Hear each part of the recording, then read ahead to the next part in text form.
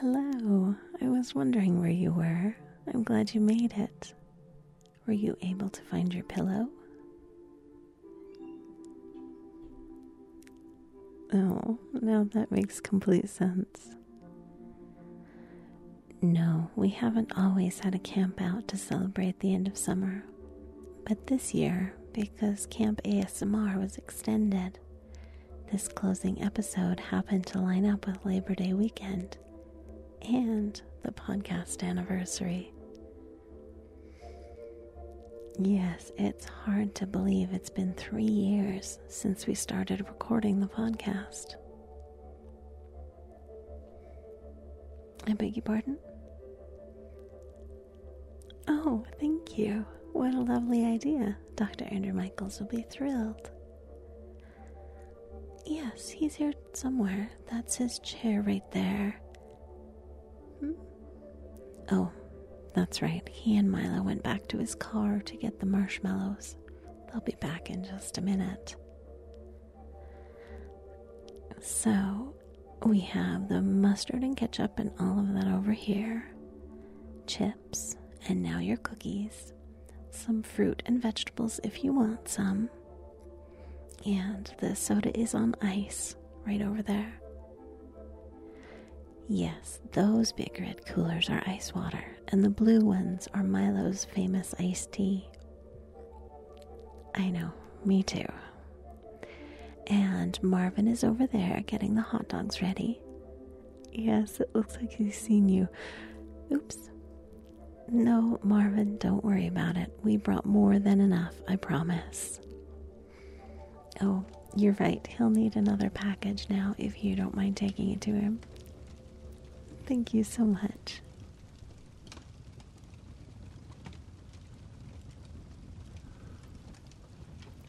Good evening, everyone. It's a beautiful night. Oh, yeah, the campfire's perfect, isn't it? I'm glad everybody likes the lawn chairs we're using. Everyone set up with their campsite all right? Tents are all ready to go and inspected? Yep. Clean, clear safety report from everyone? Good. I know, s'mores galore. It's time to relax. Our big Labor Day campfire to close out the summer. Oh, I know, I keep promising scary stories and original cryptids and paranormal adventures that no one has ever heard of before. But can I deliver? Especially spur of the moment like this where I just sit down and start talking. Is that possible? Or is it all planned out? Do I have little notes hidden in my shirt pocket? I think I'm going to wing it tonight.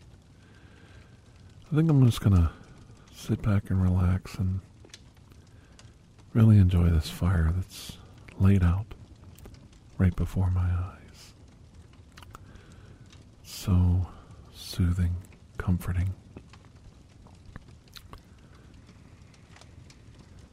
I know, we have the cheap old hot dogs, not the butcher shop hot dogs. You gotta get the cheap ones. They just swell all up, burn perfectly. You can't eat a hot dog without some burn marks on it. Just tastes better, doesn't it? Get that fire smell and taste in them. Something about a hot dog. Like they always tease lips and butts, but I love lips and butts if that's all they are. Worms, yeah. All the stories you hear. But they put everything in a hot dog. Well, we didn't spare any expense. These are the expensive ballparks. Ooh. Yeah, there's still a cheap squoze out extruded hot dog. Yeah. I know, can you pass the mustard over here? I love mustard on a hot dog. I like American cheese on my hot dog too. It really tastes good. You put the American cheese under the hot dog so it melts under it, not on top. Yeah. It's caught between the bun and the hot dog and it melts right down in. Just tastes so good. I don't mind ketchup and relish, but I'm not huge. Like, I don't have to have it, you know. But, I'm really basically a mustard guy. A hot dog, a Coke, and a small bag of Lay's potato chips. I'm done.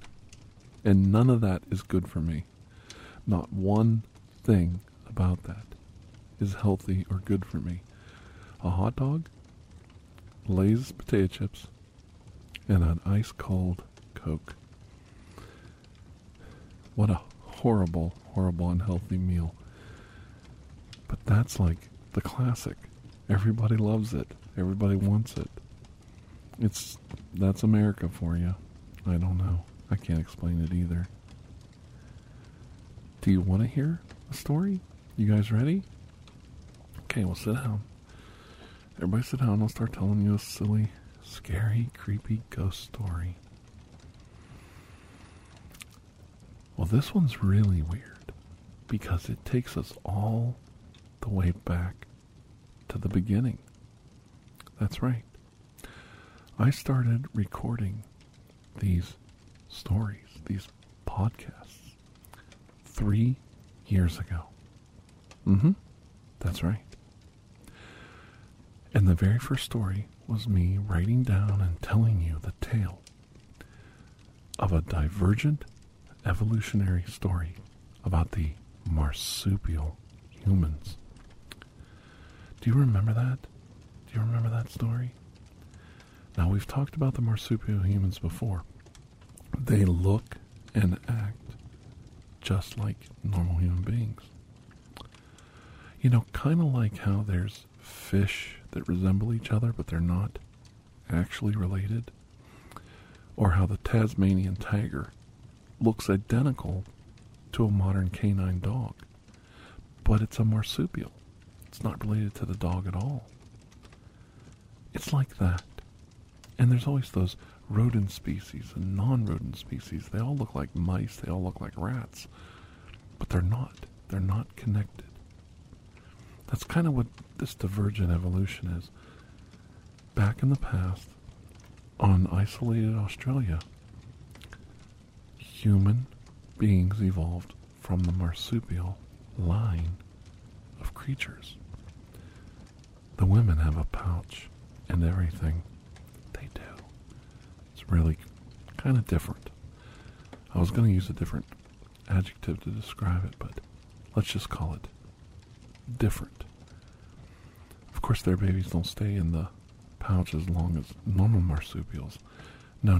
They've graduated to incubators and different scientific creations to speed the process up and free the women from carrying a baby in their pouch for so long. But they are not mammals, not truly mammals, and they can't interbreed with humans. They are a separate, distinct race of marsupial humans, creatures that resemble the ape lineage that is humanity. Very, very strange.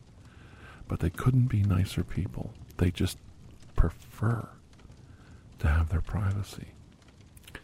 They are isolationists and choose not to intermingle with humanity as a whole because of the differences.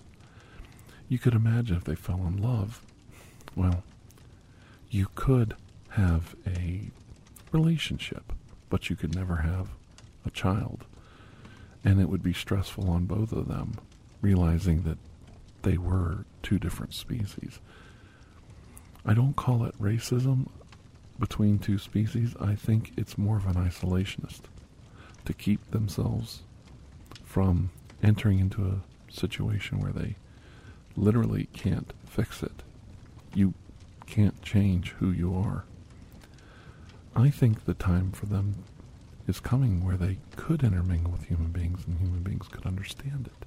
Now that we have more of a grasp on alien life forms and alien intelligences, they would just be another species that's different than humans. And hopefully they will someday feel welcomed into the community of humanity in the general knowledge department, and everyone will be aware of their existence. You do understand I have to swear you to secrecy, and this next part of the story is really secret. Above top secret. Ooh, above top secret. Invasive species is another problem we have, especially in Australia and the United States. There are people who collect animals. They do. They want a Burmese python from Burma, and they're not indigenous to the United States, but they're a great pet. The problem is Burmese pythons tend to get very big, and they have a lot of maintenance and take up a lot of space. And people get themselves into different financial difficulties or just need to move. And it's much easier to just open up the cage and let the Burmese python loose in, say, the Florida Everglades than to sell it or whatever, because it's not necessarily legal to own one. And people do this all the time. The common little rabbit, in the North American rabbit, is loose upon Australia, and it never dealt with a rodent like that before. The fauna and the animals around it were not prepared to deal with a rabbit. And it did a lot of damage to the ecosystem and caused problems for the native species there. One of the most invasive and scary creatures in Australia, believe it or not, is the domestic house cat. That's right. A little, tiny, cute, beautiful, cuddly, domestic kitty cat. They didn't evolve or exist on Australia in hundreds of thousands of years. The cat species just doesn't live in Australia. When they were introduced to the area and got loose into the wild, the domestic house cat wreaked havoc on native species, killing animals, birds, small mammalian marsupials, just wiping them out. They had no defense, no understanding of how to deal with a predator like this. And kitty cats, even to this day, are still considered an invasive species. People are asked, and I think they even have laws passed to make people keep them in their homes to protect the natural wildlife around them. You wouldn't think something as small and cute and cuddly as a kitty cat would be the bane of all living things in an area. But basically, they had no defense against a common house cat, and they could hunt with impunity across the land. And now it comes to the part of the story I want to talk about, and how I was aided by a marsupial human friend of mine in saving someone's life. There was a rare, very, very rare throwback creature in Australia called the acid snake. Okay? Now you may have heard of spitting cobras. Cobras that spit venom. That's right. And you might know that venomous snakes inject poison through their fangs. And that constricting snakes have teeth like little barbs. And those teeth are curved. And they, as they swallow prey, they pull the creature back further and further into their mouth. And then they're curved backwards so that the creature can't pull its way back out.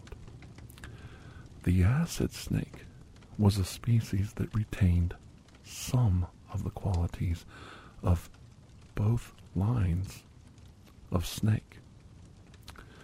It had stubby little legs, which you might say, well, that's a lizard. But no, these legs were like flopping little baby arms and legs hanging off its body. They strictly used them for procreation purposes only. They still had the same mode of transportation or locomotion as a snake would, and slithered around on their bellies. These snakes were so grotesque looking. They looked like a combination of a lizard with some kind of strange birth defect, with these little stubbly flopping legs, and they could go at a very fast rate on their bellies, and their legs would flop in the air, and it was really strange looking. And they had a squared off reptilian horned head, much like not a Gila monster, what's the other one? Yes, like that one. And they looked not like a horny toad or a chameleon, but they had little tiny spikes on their head, and their head was squared off more. And it was just a frightening creature. And they could rear up on their back of their body and splay their chest out like a cobra. And they could spit acid at you for defense. That's right. The acid snake had a venom that was highly toxic, but not poison like poisonous snakes. It was more like a combination of the Komodo dragon, kind of like a Komodo dragon, but it was an acid-based venom. It would spit the acid and it would burn your eyes, burn your skin, and you would run away. You would leave the creature alone. And the acid snake used this also and aided it in capturing prey. When they would come up to a sleeping creature, they would walk up and place their mouth on the creature sleeping. The acid would be used to raise the temperature of their mouth, which was immune to the toxins in their venom that was seeping from their teeth, from the glands in its body. And this acid would help warm, almost like a topical pain reliever. And it would numb the creature that it was enveloping with its mouth. And these acids would leak down into your nerve cells and burn them out. And so you have this anesthetic type acid that's warm and matching your body temperature of a mammal. And the creature would pull more and more and more of you into its mouth. You're literally getting swallowed alive. And then the creature would bite down hard, and the acids would start to penetrate through the skin. The whole time your nerves being cut off, your skin and blood vessels being cauterized by the acids, literally burning off part of the creature's body, and it would snap that part of your body off, and it would slink away with a meal. It did this because it realized it could eat parts of large mammals, megafauna, and leave them to keep on continuing living, and then feast off the creature again. A truly parasitic and horrific injury. The acid snake was the bane of the animal world. Animals walking around, amputated legs and arms, and sometimes tails. These creatures would hunt you and slowly eat away at you as it needed to feast, not devouring your whole body. Especially for creatures that it was impossible to swallow. It would only take a bite out of you, and it was a horrific sight to behold. The early Aborigines would kill these creatures upon sight smashed their eggs. They were considered a demon, a monster, some kind of witchcraft, some kind of supernatural creature that didn't belong on Earth. And most of them were wiped out. Only small nests of these snakes still existed in little islands far off the coast of Australia and Tasmania. They are prized by collectors, but very few collectors realize the dangers of having an acid snake in their possession. That brings us to today. We had a strange case where a young man woke up with his lower leg just below the knee, his foot and calf amputated in the middle of the night, his leg cauterized by some form of acid, hardly a drop of blood on his bed sheets, but there were burn marks in the sheets from the acid as it dripped and leaked from the snake's mouth. We immediately knew we had a problem. This was the second case in a month. A woman woke up with her hand and part of her arm missing under the same circumstances in the same apartment building. I knew we were dealing with the unusual and rare acid snake, and it was feasting on these people. It had escaped the cage of its owner by spitting at him in anger, and the acid slowly eating away at the edges of the aquarium that it was held in. After a while, the edges of the aquarium walls became brittle. The snake, just moving around inside the aquarium, popped a hole in the wall of its cage, and it easily escaped. The anger and frustration this creature felt towards its owner, who had no idea of the danger he had exposed himself to, became apparent when he woke up, realizing the acid snake he had brought home as a prized rare pet was enveloping his head for a quick meal.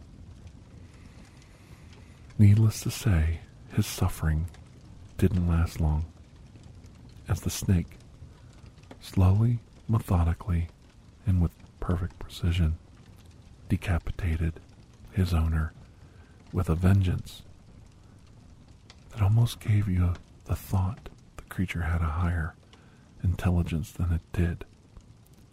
Turns out he was under the blankets. It was the first warm, fresh meal available to the creature. Why not? It thought. It took him off at the head.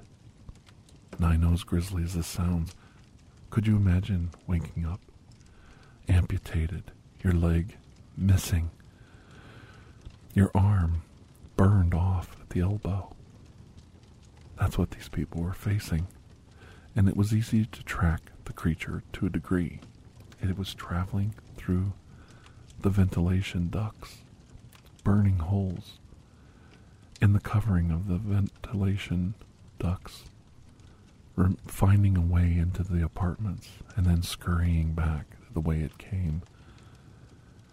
We tried setting up traps. We tried evacuating the building, surrounding it, isolating the building. We could not get the creature to come out. Weeks went by, people were complaining. They wanted to get back into their apartments. We couldn't disclose what the problem was, and people kept telling us their home, their rights. They had a right to go in there. And finally, one night it actually happened. A man refused to stay outside the barriers, entered the quarantine building, and went to his apartment to sleep for the night. Lucky for him, we saw the light on. And lucky for him, a friend from down under, a scientist and hunter, a marsupial human, came to my aid. We entered the apartment complex. He explained that you basically have two choices with an acid snake. You can try to do what we're doing and never catch it. They've learned to hide so well and blend in, and they can go weeks, sometimes months without a meal, and just live off of their body's stored energy. Or you can set a trap. You can put out some bait. And believe me, he said, the creature will come. But it better have a heart, because they can tell if it's fake. Well, our guest definitely had a heartbeat. And boy, was it racing when we finally got to him. Luckily for this man, the hungry snake was spotted by him as he laid in his bed, and even though it lunged and attacked, knowing that it was seen and it was so hungry, it was too late. The man had reacted. He jumped up and was standing on the big ornate headboard on the top of his bed. The snake, not to be denied, curled up on the bed, reared up, and spit poison into the man's face, across his chest. In agony, he let go of his grip on the headboard, and he fell down onto the mattress below. The snake curled up, coiled around the man, positioned itself to swallow his arm, flailing about, the pain from the acid in his eyes, his mouth burning across his chest. He was screaming bloody murder. He was just minutes away from death from the acid across his face, or death from shock as he was about to witness his arm being cauterized at the elbow. Just then we broke into the room.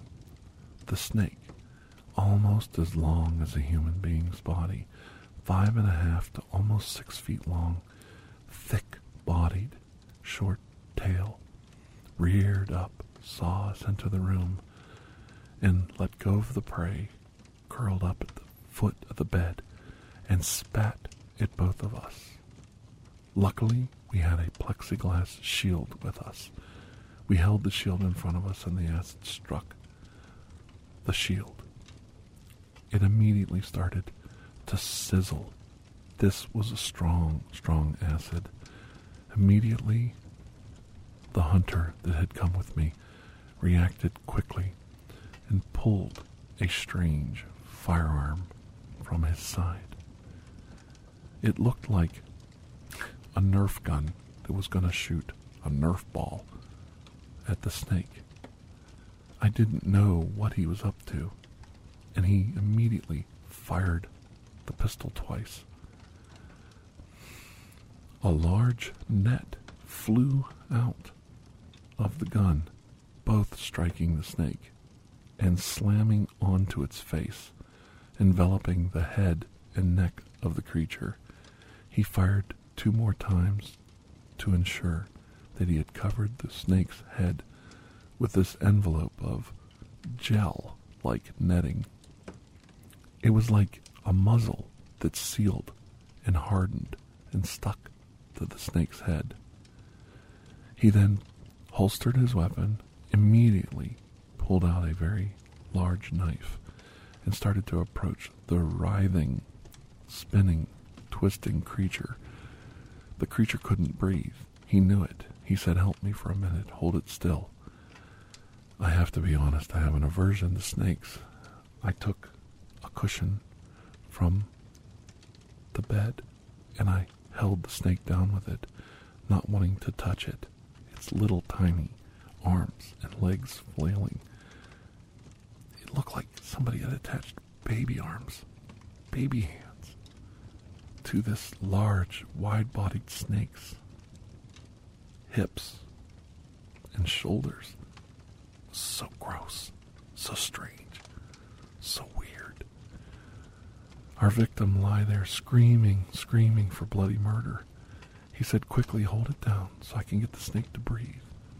And he took the knife and he literally carved out little holes for the snake's nose and nostrils so that it could breathe through the muzzle that had swallowed the snake's head. Once it could breathe, he then wrapped a small rope around its neck and he pinned the snake down to the headboard of the bed, grabbed the victim, pulled him off the bed onto the floor, tried to calm him down, pulled a very large liter of water from his backpack and started to dump water all over his eyes, face, his chest to neutralize the acid. It was burning him. He was smoldering. He was almost on fire. His eyes, though they were closed when he got struck, his eyes, solid red, burned around the edges. Luckily, he said, I can still see. He still had a little bit of his vision. His face looked like it was pockmarked by the worst case of acne I'd ever seen. The snake slammed back and forth on the bed, writhing, screeching, making some kind of strange bellowing noise from its nostrils. He said, "Don't be distracted. We've got to get more water. Go to the bathroom. Use any container you have. Get me more water. We've got to rinse this off of him." We worked and worked and worked on the victim until we could move him away from the puddle around him, and we got most of the acid off. It neutralized quite quickly, and eventually aid showed up. Paramedics took over, and he was treated for the severe burns on his body.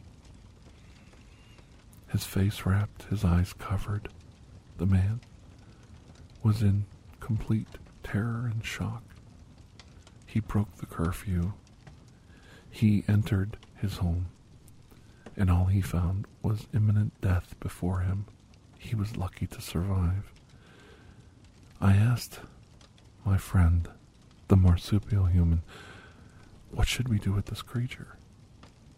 It's assaulted many people. It killed its owner.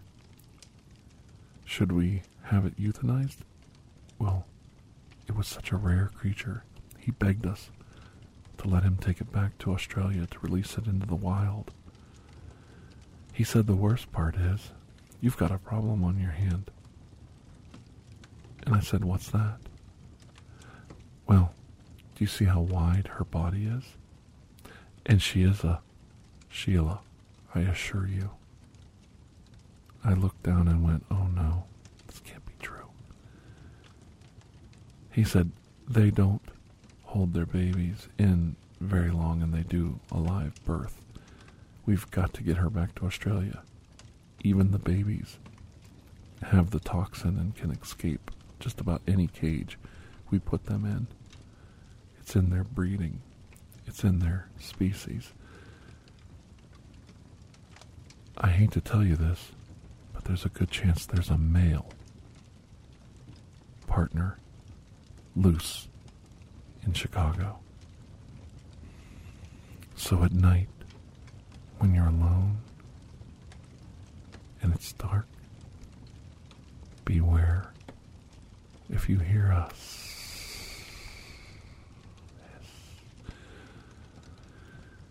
if you hear a tongue, it might be her mate. The acid snake is still on the prowl.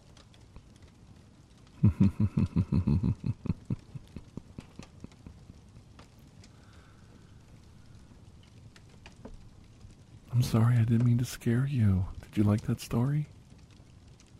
It's a good one.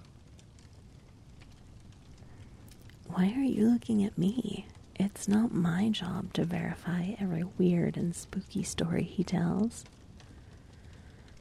I will say that the scientist he mentioned had been to visit more than once. He's extraordinarily polite, like most of the marsupial humans I've met, but also willing to drop everything and tell a few stories of his own when circumstances permit. He's very serious about his work, but it is fascinating. Well, there are many strange animals in the world that are usually hidden from us, but I have nothing to say about the acid snake. That's the doctor's job. I promise my next story won't be as scary. I don't like snakes either. There's no such thing as an acid snake. I made it all up. I'm sorry, I just blew the whole story. Well, I didn't want to frighten you. I didn't even like telling the story. I had to touch a snake in it, too, like with a cushion, but still yuck. We didn't actually capture the male. It's a story. It's supposed to be like, ooh, he's still out there. I'm sorry, I didn't mean to scare you. Look, let me tell you a different story that might not be as frightening. Have I ever told you about the lost lighthouse up on Lake Erie? Have I? And the ghost of the lantern?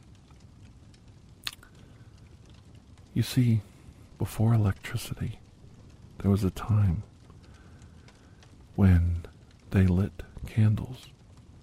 Not candles, they lit lamps on lighthouses with whale oil. That's right.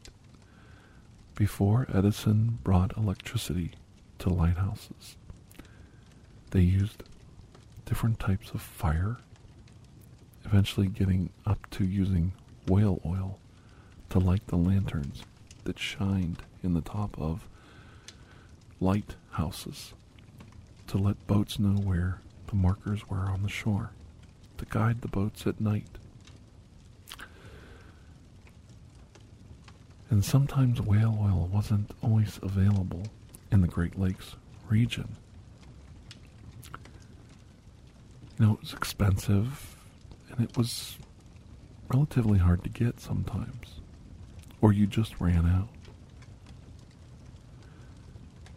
So, an industrious lighthouse keeper talked to his wife about it and the frustration of having to use substitute and different types of oils to try to light his lantern at night. He was always frustrated because even the hand lantern he used to come home in the morning before the sun was up would run out of fuel. And then he would be walking home in the dark, and he'd been hurt many times. His wife looked at the lantern and told him she might have an alternative for him.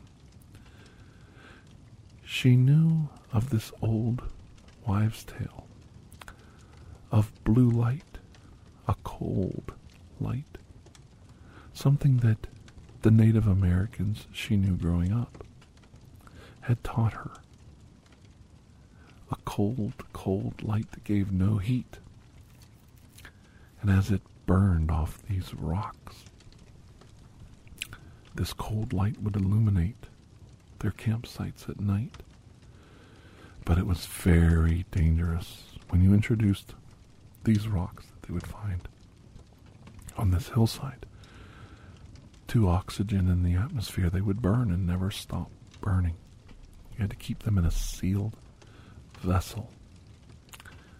So she told the lighthouse keeper that if he wanted some of these rocks, she would go get them, but only under the condition that he would use the special sealed circular lamp that she gave him. He could transfer the rocks from his lantern to the lighthouse, and then he had to seal it back up, or the rocks would burn forever in the atmosphere. Even in a sealed vessel of the lantern, they still burned for several hours until they used up every ounce of oxygen and atmosphere inside that lantern. He actually got good at handling the cold light. She would put several rocks in his lantern, and they would be extinguished, and as he walked to the lighthouse, he would open up the sealed vessel of the lantern, pull one rock out with his tongs that she had given him, and place it on the mantle of the lighthouse fire. It would immediately burst into this cold, bright blue flame, the rock releasing a bright, tall flame that worked much better. It was so bright. It was almost blinding, and it was perfect for his lighthouse. It didn't give off heat, so in the summer, it was more comfortable for him to work and maintain the lighthouse when he did most of his maintenance work, painting and repairing, fixing windows, fixing the glazing on windows and doors, painting. It was so much easier, and the blue light illuminated so powerfully, openly exposed to the atmosphere that it ran the lighthouse all night for weeks sometimes. It was a perfect solution for the lighthouse keeper, but all perfect excuses for circumventing problems. Sometimes there's a reason why people don't use them. There's a cost to be had with these technologies or these inventions.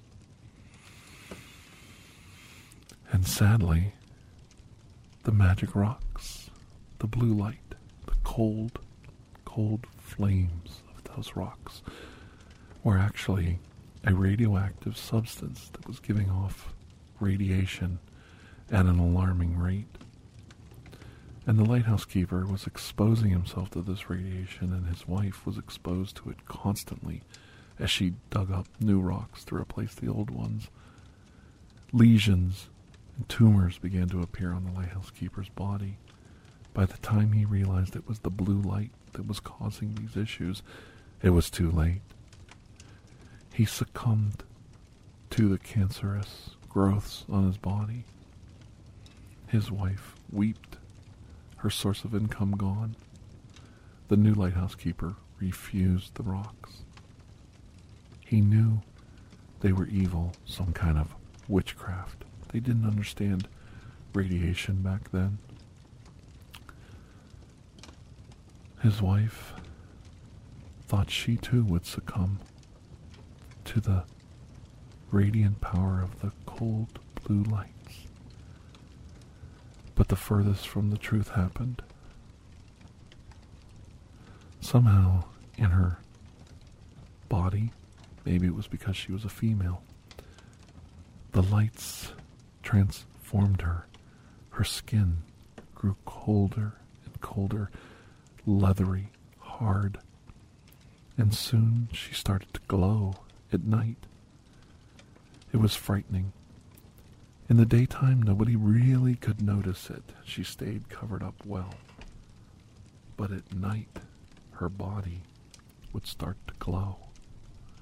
People could see it. It was almost as if the lights, the energy of the cold light, had permeated her body from the exposure over time, changed her. Slowly, she was unable to go to market, see a doctor, attend church. She was shunned. She was considered a witch, and she was banished from the community. It didn't really matter. She didn't feel like she needed food anymore. She didn't even feel cold or hot. And at night she would find herself mesmerized by the wispy blue lights that came off of her skin. She went up into the hills, into her small dugout cave that she found the original rocks that the Native Americans had told her about. And she made a little place of rest there, slept during the day, and at night watched the blue lights dance off her body. Over time, her skin became more translucent, like glass. She could see the veins, the blood pumping through her body. She held up a small mirror and realized she could see the bones in her face. Soon, she was completely transparent. The only thing she could see was her glow of her body's shape at night. She had become literally a will-o'-the-wisp, a creature of light, a spirit in living form, no longer eating, drinking, breathing. Had she died and not even realized she was a ghost? This went on for a while, but she grew lonely and more lonely. She feared the villagers would discover her and try to harm her. So she went to see the local priest. Her body still moved. She could hold and carry the lantern. So she brought a few rocks along, sealed inside, to try to convince the priest that that was the cause and maybe he could help her. By the time she reached the parsonage, she had realized the priest had spotted her and organized a mob. They tried to attack her, stone her, hit her with shovels, rakes, the like. They couldn't touch her, but oh, she could touch them. Their weapons passed through her translucent spiritual body, but she could reach out and grasp them. Her willpower strong. When she grabbed them, they would explode into cold, icy flames. They would freeze like crystalline little knickknacks on a shelf. When they fell over, they would crumble and break to 1,000,000 pieces of crystal, dissipate, and turn back into a sludge of slaughtered humanity that they were. A pile of mud that used to represent a man. They quickly realized their mistake and started running. But she wasn't going to let the priest get away with this. She cornered him. Luckily for the priest, as evil as his intentions were, he did it out of ignorance, not understanding what was before him. He ran to the railroad tracks. She followed him, and suddenly, as her body touched the metal rail of the railroad tracks, her body made a connection to the planet, and all the energy that was her, whatever was her, got absorbed down into the planet. Her lantern fell to the ground, and she was absorbed into the ground. She literally, in an electrical sense, grounded herself by touching the metal rails that were attached to the ground. The priest turned, realized what happened. He took the lantern, kept it sealed, and hid it deep in the parsonage. He told the story from time to time about demons, monsters, supernatural angels, spirits that live among us. All All seemed well, but every once in a while, whenever there was a electrical storm,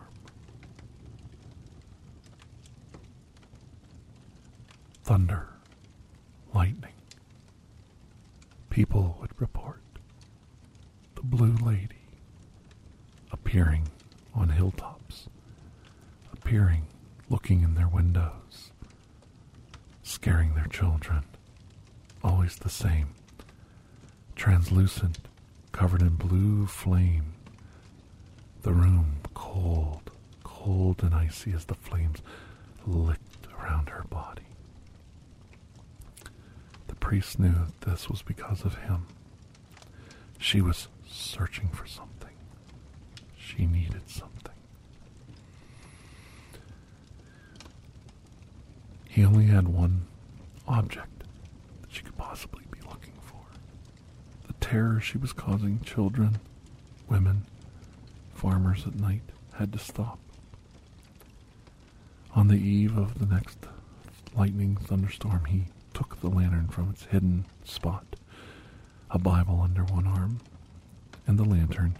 He raised it, allowed atmosphere to go into the sealed vessel, and immediately the 3 little rocks inside burst into flames.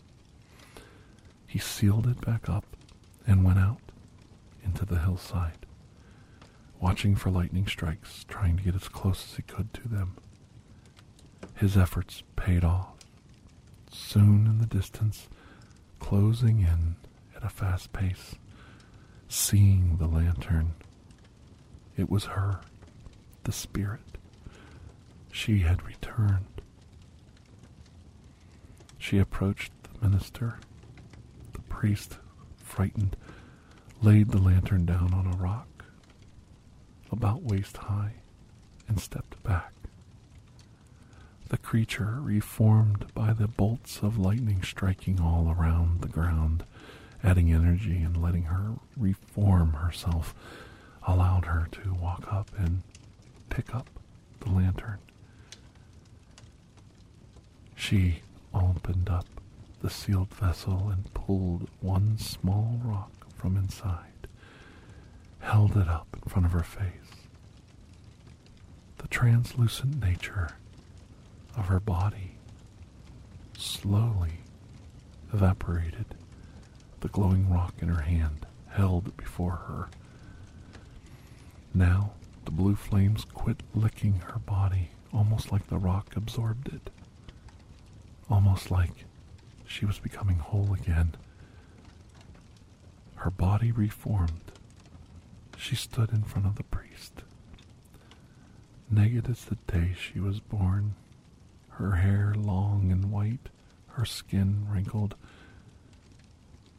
She was alive, so long waiting for this moment, aging so slowly, but still aging nonetheless. And she looked at the priest as her arms started to shake, as her reformed corporeal body started to fade and lose its strength, the life ebbing from her. She said, "Thank you." The rock fell from her hands, and she lay there, dead, on the ground. The priest picked up the stone with tongs, placed it back inside the lantern, and gave the dead woman a Christian burial. He didn't understand everything that had happened. He didn't understand how it all came about. But he did know that he had made right a wrong that he had done. He always promised himself if he became sick or ill, that death was coming and his eternal reward of heaven was coming. He would pull that lantern out of its hidden spot again, lift the sealed glass of the lantern, pull a rock and hold it in his hand, and hope the Blue Lady would come down like the angel she was, and quickly, painlessly take him to heaven. That day was coming soon. The overwhelming fear of it absorbed his body and mind and time. He wrote it all down. And that's the story I just told you. The story of the Blue Lady. Oh, that was very good. Did you like that story? I did. That wasn't too scary, was it? That's probably why. The Legend of the Blue Lady. Her magic lantern. Ooh. You didn't like that story? It wasn't scary? Well, I didn't. You told me you didn't like the snake one. So I thought I'd tell something a little less frightening. Gross. Oh, now you've all got him going. You want a scary story. You want an original cryptid. Whatever comes next. Oh my God. It is not my fault. Then you want to hear about the Mosquito Man. Now, I don't know if there is such a thing as a Mosquito Man anywhere else, but there is a Mosquito Man deep in the swamps of Ohio. Do you want to hear that story? There's not much backstory to it. There is a man who is literally a human mosquito. No, not a vampire, not a blood-sucking zombie monster. He is a mosquito man. A man who lived in the swamps and hunted water moccasins and hunted down cougars, bobcats, black bears in the hills deep in Ohio. I know it's a small state, but it's a very vast ecosystem. The wide plains where you can grow corn and soy and wheat. The Great Lakes region is like a north coast for the United States, almost like our own private ocean. And then, of course, we have the Ohio River bordering us at the south. And there's hills, small mountains in Ohio. And this is where the Mosquito Man hides, deep in the swampy valleys between those mountains and hills. He's a creepy, creepy man. He wears a costume like a beekeeper. Not to keep the bugs out, you see, but to keep the mosquitoes in. Oh, what a twist. His bloated costume full of the vermin. A man who somehow, through a curse, or through some arcane alchemy or science, developed a symbiotic relationship with the dreaded, blood-sucking mosquito. Maybe he needed them to suck the toxins, the cancers, from his body to keep him alive. All I know is his bloated, swollen, sealed, netted beekeeper outfit, duct-taped at every seam, his wrists, the ankles. He looked like a bloated balloon, the bugs swarming around inside his mask, the netting across his face, a mask over his mouth so he didn't swallow them or literally breathe them in.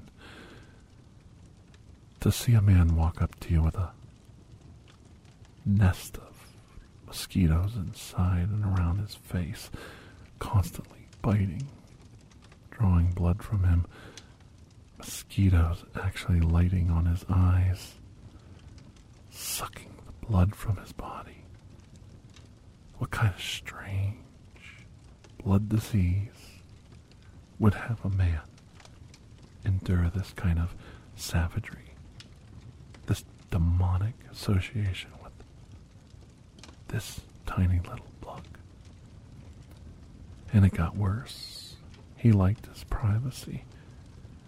He liked to be alone. He used traps to capture new, lively mosquitoes, and he used a vacuum system to suck them up into his costume. He smelled atrocious. He could never bathe, never release his hoard out by unzipping the duct-taped zipper down his chest. He had to stay sealed so that they would work their magic and constantly bite and drink whatever it was that was preventing him from living a normal life. He was a disgusting creature, but could we help him? He frightened people. They didn't like him. He looked like a science fiction monster combined with Frankenstein's creature. A creation of his own. He turned himself into an abomination of humanity. And every once in a while a mosquito would escape from his well-sealed costume. And he would always laugh. Don't let it bite you. Ooh, don't let it bite you. Ooh, almost like it would transmit whatever was in him to you, but it must not be true, or he wouldn't joke about it. He wouldn't laugh about it. He wouldn't make fun of it. And how do you know that was a mosquito that had escaped from his costume? Was he just lying? Was he just trying to frighten you? As we sit around this campfire, I bet you're cringing. Every once in a while, a mosquito zips up, buzz by your ear, buzz by your face. You swat. You jump. You spray yourself with DEET. Hope it goes away. You light another candle and another candle, trying to chase them away. You throw leaves on the fire to make it smoke, to chase out the mosquitoes. It's kind of frightening when something so tiny can bring so much terror to a human being, that a creature so small would hold so much control over something so much bigger. It's almost like the elephant afraid of the mouse, isn't it? Yeah. That's what it's like. But this story, sadly, maybe sadly, maybe perfectly, ends somewhat abruptly and maybe with a surprise ending. I don't know. There was a young man, and he was very self-absorbed, very selfish boy. He fell in love with a young girl. She was pretty. Long blonde hair laid flat on her back. Her hair was baby soft, long, beautiful blonde hair. She couldn't do anything with it. It would never stay in a bun. It would always escape any device she bought. And she was sweet and shy and quiet and not used to talking to boys who thought she was attractive. She was just too shy, too quiet. It was funny who she could talk to and who she couldn't talk to, because the boys she liked, she just couldn't bring herself to talk to them. But boys she just found as friends was easy to talk to. And it just drove her crazy. So it was no surprise that when this self-absorbed, selfish boy eyed her up, and she found she could speak to him quite openly, He mistook it as attraction, as her liking him. And he began to pursue her, and he began to fixate on her. He would bring a camera to school and take photos of her when she wasn't looking, and it was quite disturbing and frightened her a little bit, but she thought he was just being funny. And he said he was going to give the photos to the yearbook committee. She told him not to, but she said it's okay, just quit doing it. But he didn't. He kept taking photos of her and spying on her, and he would stand behind trees when she was walking home. To be quite honest, he was a little creepy jerk. Jerk face. That's what she called him, jerk face. And she was so tired of it. But he was harmless. He never tried to hurt her. He never tried to trick her into coming into his mom's house alone, or he never tried to enter her house when her parents weren't home. And one night he said that he had just got his driver's license, and he wanted to take her for a ride with other friends, and he wondered if he could pick her up. Well, she said no several times, but he was so persistent, and he was kind of a friend. He was weird and dorky, but he never bothered her. He never harmed her. What would be so bad about going out with a car full of friends? Maybe it would be good for her. She could meet somebody. She could make a friend. So she said it was okay if he picked her up. He picked her up, and she realized as soon as she jumped in the car, she made a mistake. He had a knife on his lap, and he locked the doors and locked the windows. There was nobody else in the car but him. He backed out as she pounded on the window and waved to her mother. Her mother thought she was waving goodbye, and her mom simply waved her off, saying goodbye, have a good time, and kept on walking, not realizing the gravity of the situation. He pulled the knife out and immediately pressed it to her leg, told her to stop it, sit down, put your belt on. I'm in charge now. The boy had a very overdeveloped sense of himself. And on the long drive up into the hills of Ohio, far away from everyone, he told her a rambling story of how she had rejected him. After he decided she was the one, and he was not going to take no for an answer anymore, that she was going to perform certain duties, certain acts, certain things were going to happen, and she was going to like it. She was going to be his girlfriend. She was going to do as she was told. And if she didn't like it, well, he was going to throw her down in a snake-infested swamp where nobody would ever find her. Her parents would never find her body. And he raised the knife up and said, I'm not afraid to use it. She was so terrified. Could you imagine a young girl, barely 16, being in a situation like this? And he said, if you try to run away or you escape, I'm going to kill myself. And it's going to be your fault. I'll tell everyone that it was you, and it was your fault. She was so terrified. He was insane. Well, of course, kill yourself. I'll escape. And he got more and more angry. He realized she thought he was stupid, that she never really loved him. And then he said that she was going to do everything he told her to do at the point of a knife. And then he reached down in the side of the car and he pulled out a small .22 revolver. And you will do as you're told now. Now you're going to listen to me. And he laughed mockingly as he held up the gun. He almost wrecked the car as he went back on a dirt road to a strange, abandoned place. A small cabin.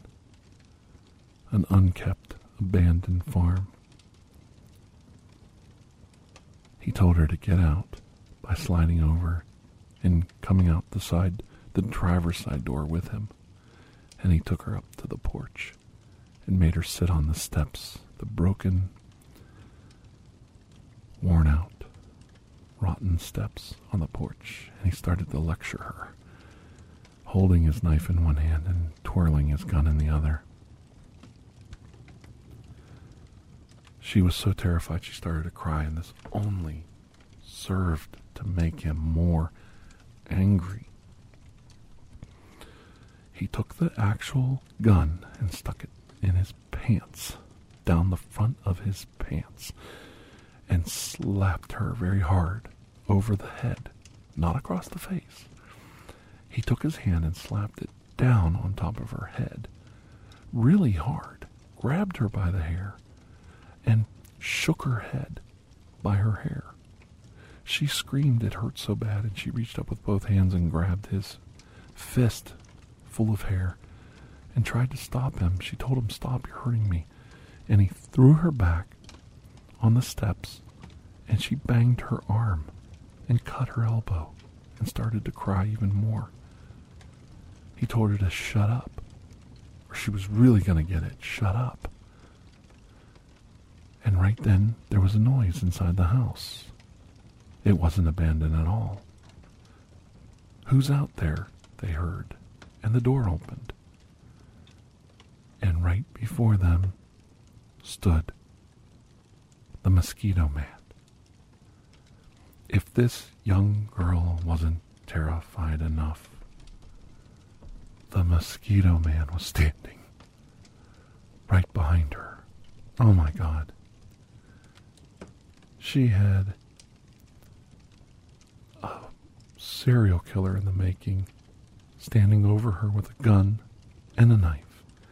He'd already assaulted her horribly. She was cut. She was bruised. Her hair was knotted up in his hand, torn free from her head. And now, right behind her, was the Mosquito Man, in all his strange accoutrements and costuming. He was breathing heavy. "Why are you here? What are you doing to her? What do you think you're doing?" The young boy said, "Go back inside, old man, if you know what's good for you." And he pulled the revolver from his waistband and pointed it at the Mosquito Man. The girl cringed. He cocked the hammer on the revolver of the .22 pistol. And he actually mocked and laughed at the Mosquito Man. "I'll put one right between your eyes, old man. I'll put one right between your eyes." The Mosquito Man told the young girl, "Get up. Get behind me." And they squared off. He told her, "If you want to live, go inside. Close the screen door behind you and lock the door." She was so terrified. She immediately did what he told her. She pulled the screen door shut, latched it, and then slammed the door shut behind her, locking it and running as fast as she could. The boy said, "Oh, you interrupted my plans. Well, now it's between me and you, isn't it? And I've got something for you right here." And he aimed the gun at the Mosquito Man. The Mosquito Man said, "I have something for you too. And I don't think you're going to like it. Have fun trying to kill me with that gun."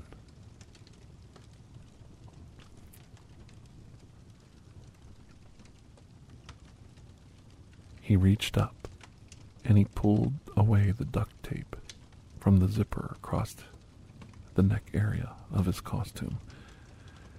And with one long pull, He pulled the zipper all the way down to the crotch of his pants and opened his costume.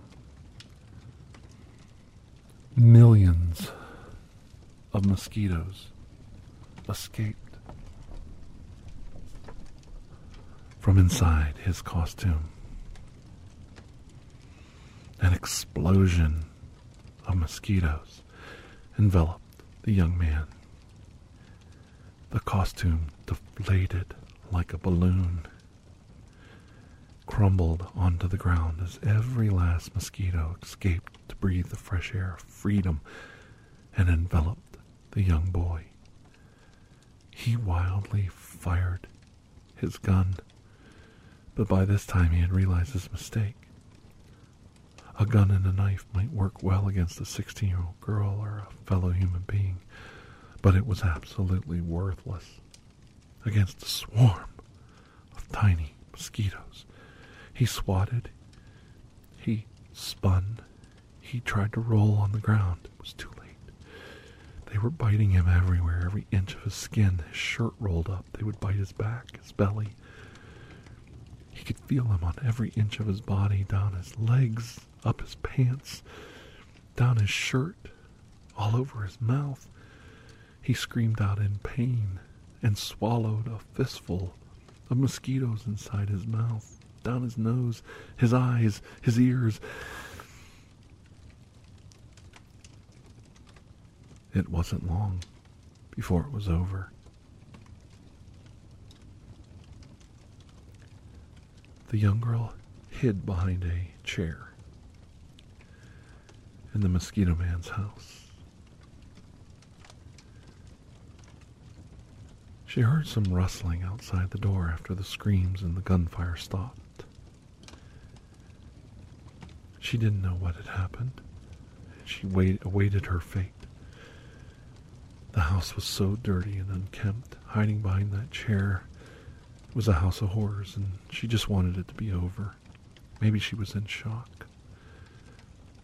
Maybe the kind words of, "Go inside and lock the door," gave her some sense of hope that maybe he wouldn't kill her. Maybe he would let her go. Maybe he would let her go.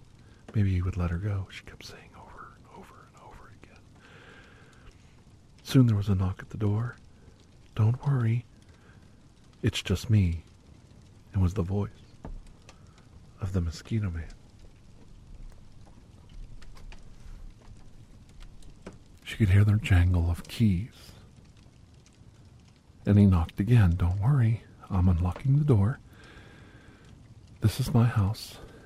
Just stay where you are. Don't move. You're going to be all right." He opened the door, sealed up again in his beekeeper outfit. The mosquitoes inside the netting, buzzing furiously, swarming around his face.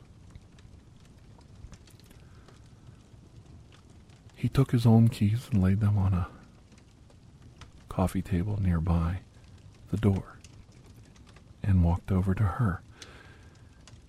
He produced a set of keys. "These are from the young man who brought you. I don't know if you can drive, but I suggest you take that car and you go back home. You can tell the police where to find the body. I'll explain everything when they get here." She just stood there, looking for a minute. And then true terror grabbed her. She ran up, grabbed the keys, without even looking at him. The buzzing inside his costume was becoming unbearable for her. She opened the door and ran out. There, laying on the ground, right where she had last seen him, was the young boy who brought her there to harm her. Bloated, solid red, a million bites all over his body, his mouth gaping open, blood dripping from his eyes. She screamed and ran past him, got inside the car, started it, and with all her ability tried to back up, turn around, and escaped the property. She eventually found a gas station and in terror told the people there what had happened, and the police came to comfort her. An ambulance went by, then a fire truck, several police cars. The police assured her that everything was fine, everything was taken care of. And they said, it's a good thing he took you where he did. You might be dead right now, young lady. And she said, well, what are you going to do about him? What are you going to do about the mosquito man? What are you going to do about him?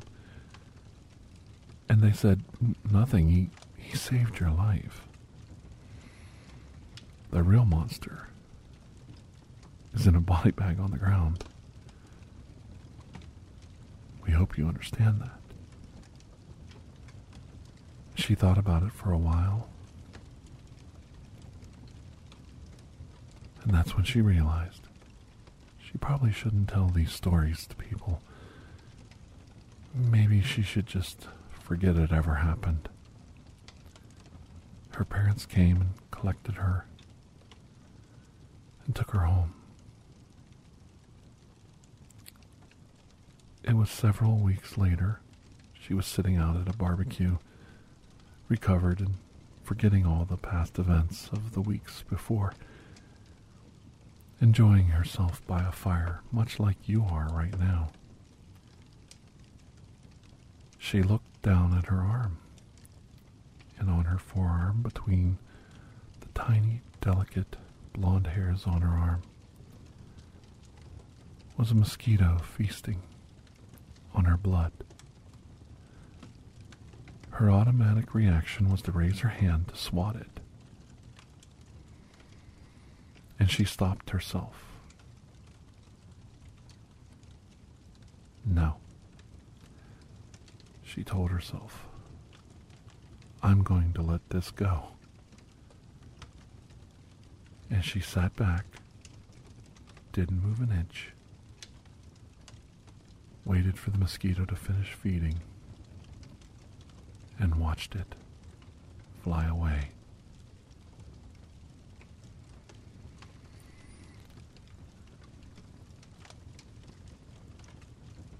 A small price to pay for her life.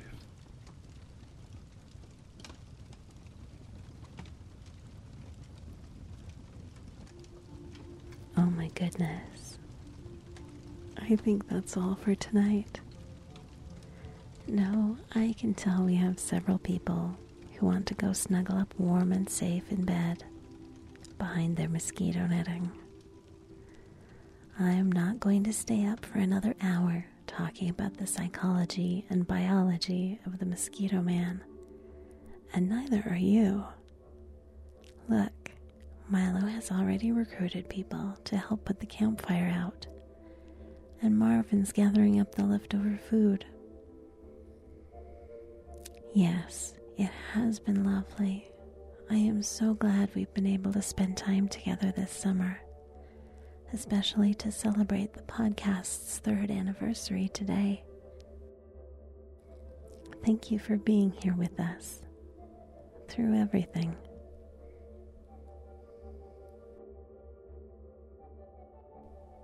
It truly makes us happy every time you join us for ASMR Tirar de Juego.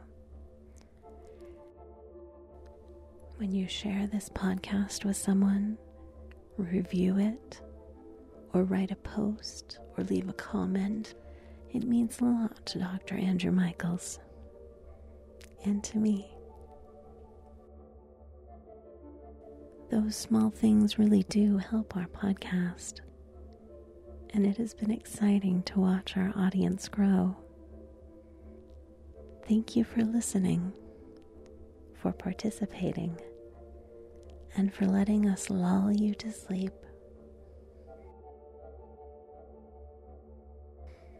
If you are interested in additional ASMR content, you may view our library of over 800 videos at youtube.com/Tirar de Juego. Links to connect with us on social media and to take a look at our merchandise can be found in the show notes. The theme song, Atlantis, is by Jason Shaw of Audionautics.com and is used by permission. Correspondence, including questions or requests, may be sent to tirardejuego@gmail.com or left on the Tirar de Juego YouTube community page. On behalf of Dr. Andrew Michaels and his entire staff, thank you.